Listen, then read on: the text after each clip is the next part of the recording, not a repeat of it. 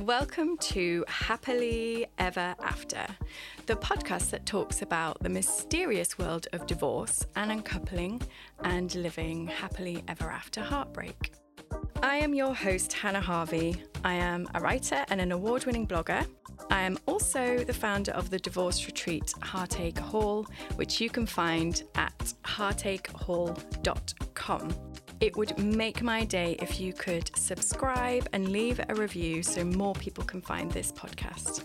I would also love to hear from you. So contact me through Instagram at HHarveyWrites with your stories of divorce and heartbreak. Any thoughts you might have on the episode or even questions you might want answering. And as always, you can find all the details from the episode in the show notes. Hello there and welcome to Happily Ever After, the podcast where we explore all things divorce and heartbreak but leave you with hope. I am your host, Hannah Harvey, and today we're talking about failure.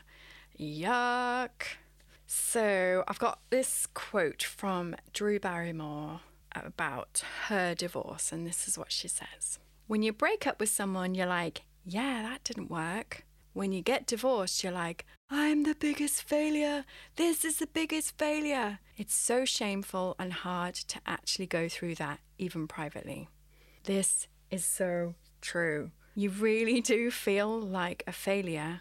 But a huge thing I've learned through my divorce is how to reframe failure. The process of divorce has shone a floodlight onto all of my insecurities, and failure was a real biggie. For example, I've had several failed businesses, a failed career in civil engineering, a failed marriage, obviously, etc., etc. I'm a huge failure.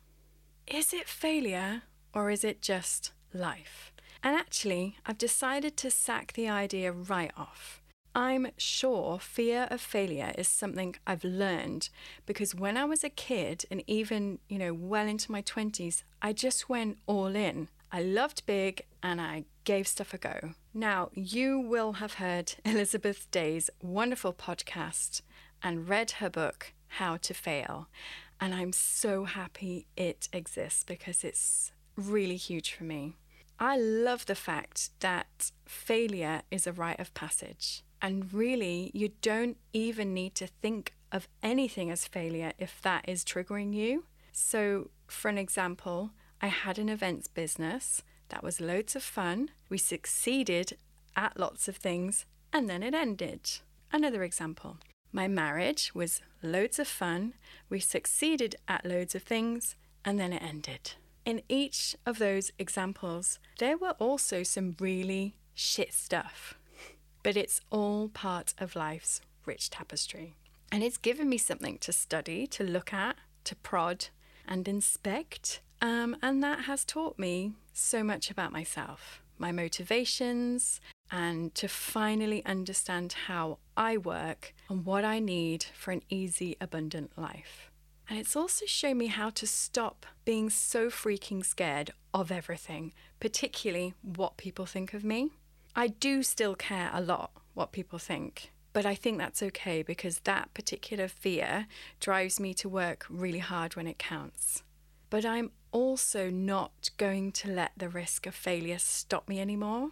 When you've been through a divorce and all of the worst things you think about yourself have been publicly aired, and if you can survive that and decide to love yourself anyway, well, it just gives you really great big balls to go on and do what you really care about. It does take some work though. I think divorce brings up a ton of blocks that you didn't know you have. And one of the things I wanted to talk about was my block with money and the fact I felt like a money failure. So when I met my husband, I was in debt and generally terrible with money. He managed all the finances because he was good with money and thus took away all that pain for me. But what now? I'm a single mum and there's plenty of things I've got much better at, but managing money is not one of them.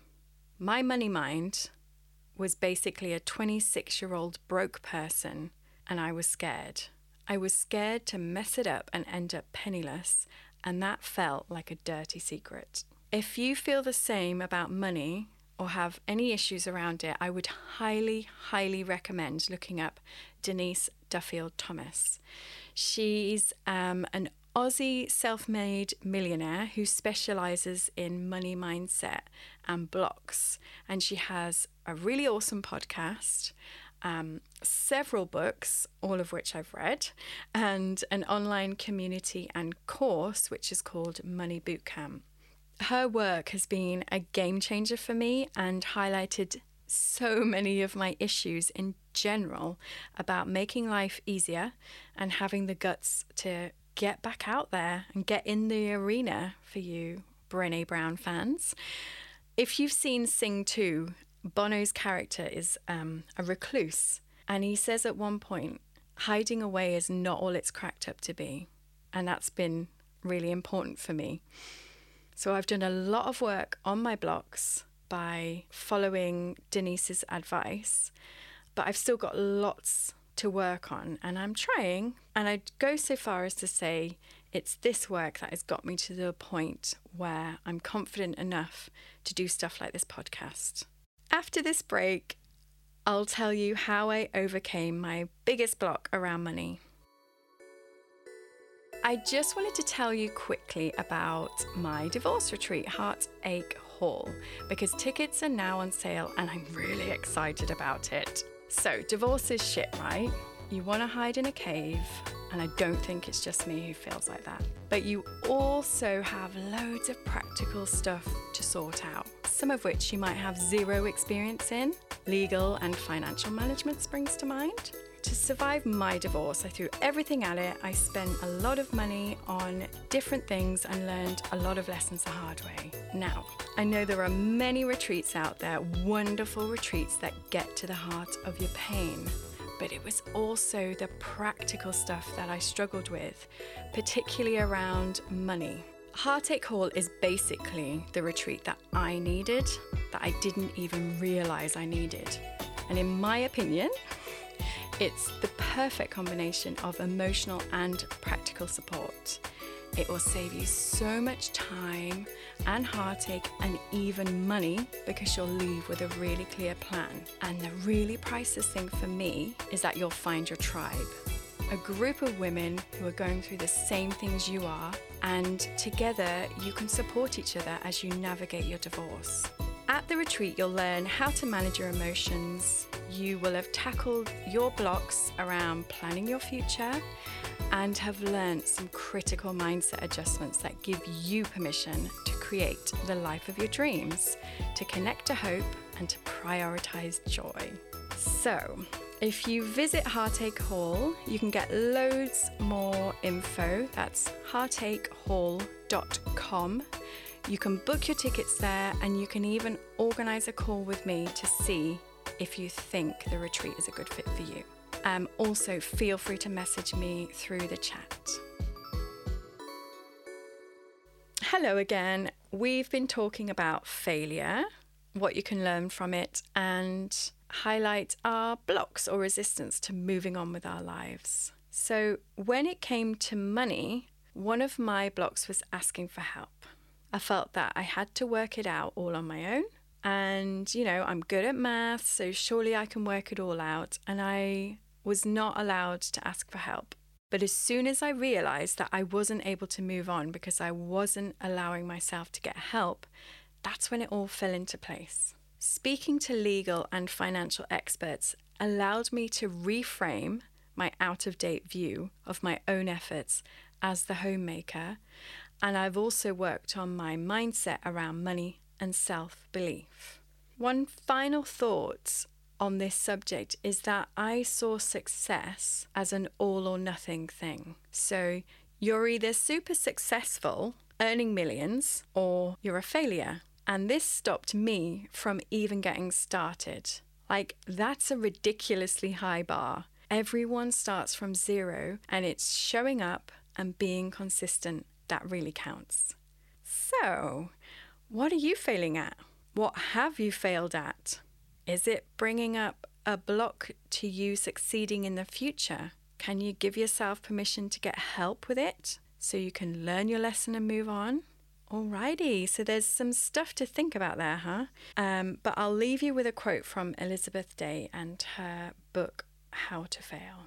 She says, "What does it mean to fail? I think all it means is that we're living life to its fullest.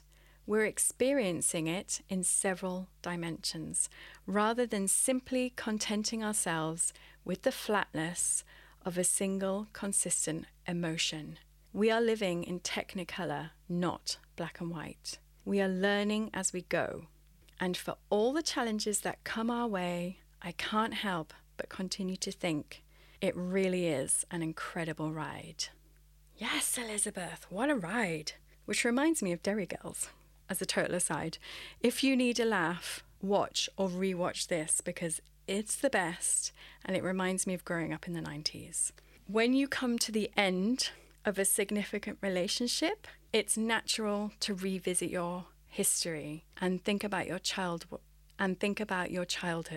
And watching things like Derry Girls or Sex Education is a nice way to trigger those old memories. So I recently binge watched all of the Derry Girls with a friend, and my brain started to think in a Northern Irish accent. So you've got that to look forward to as well.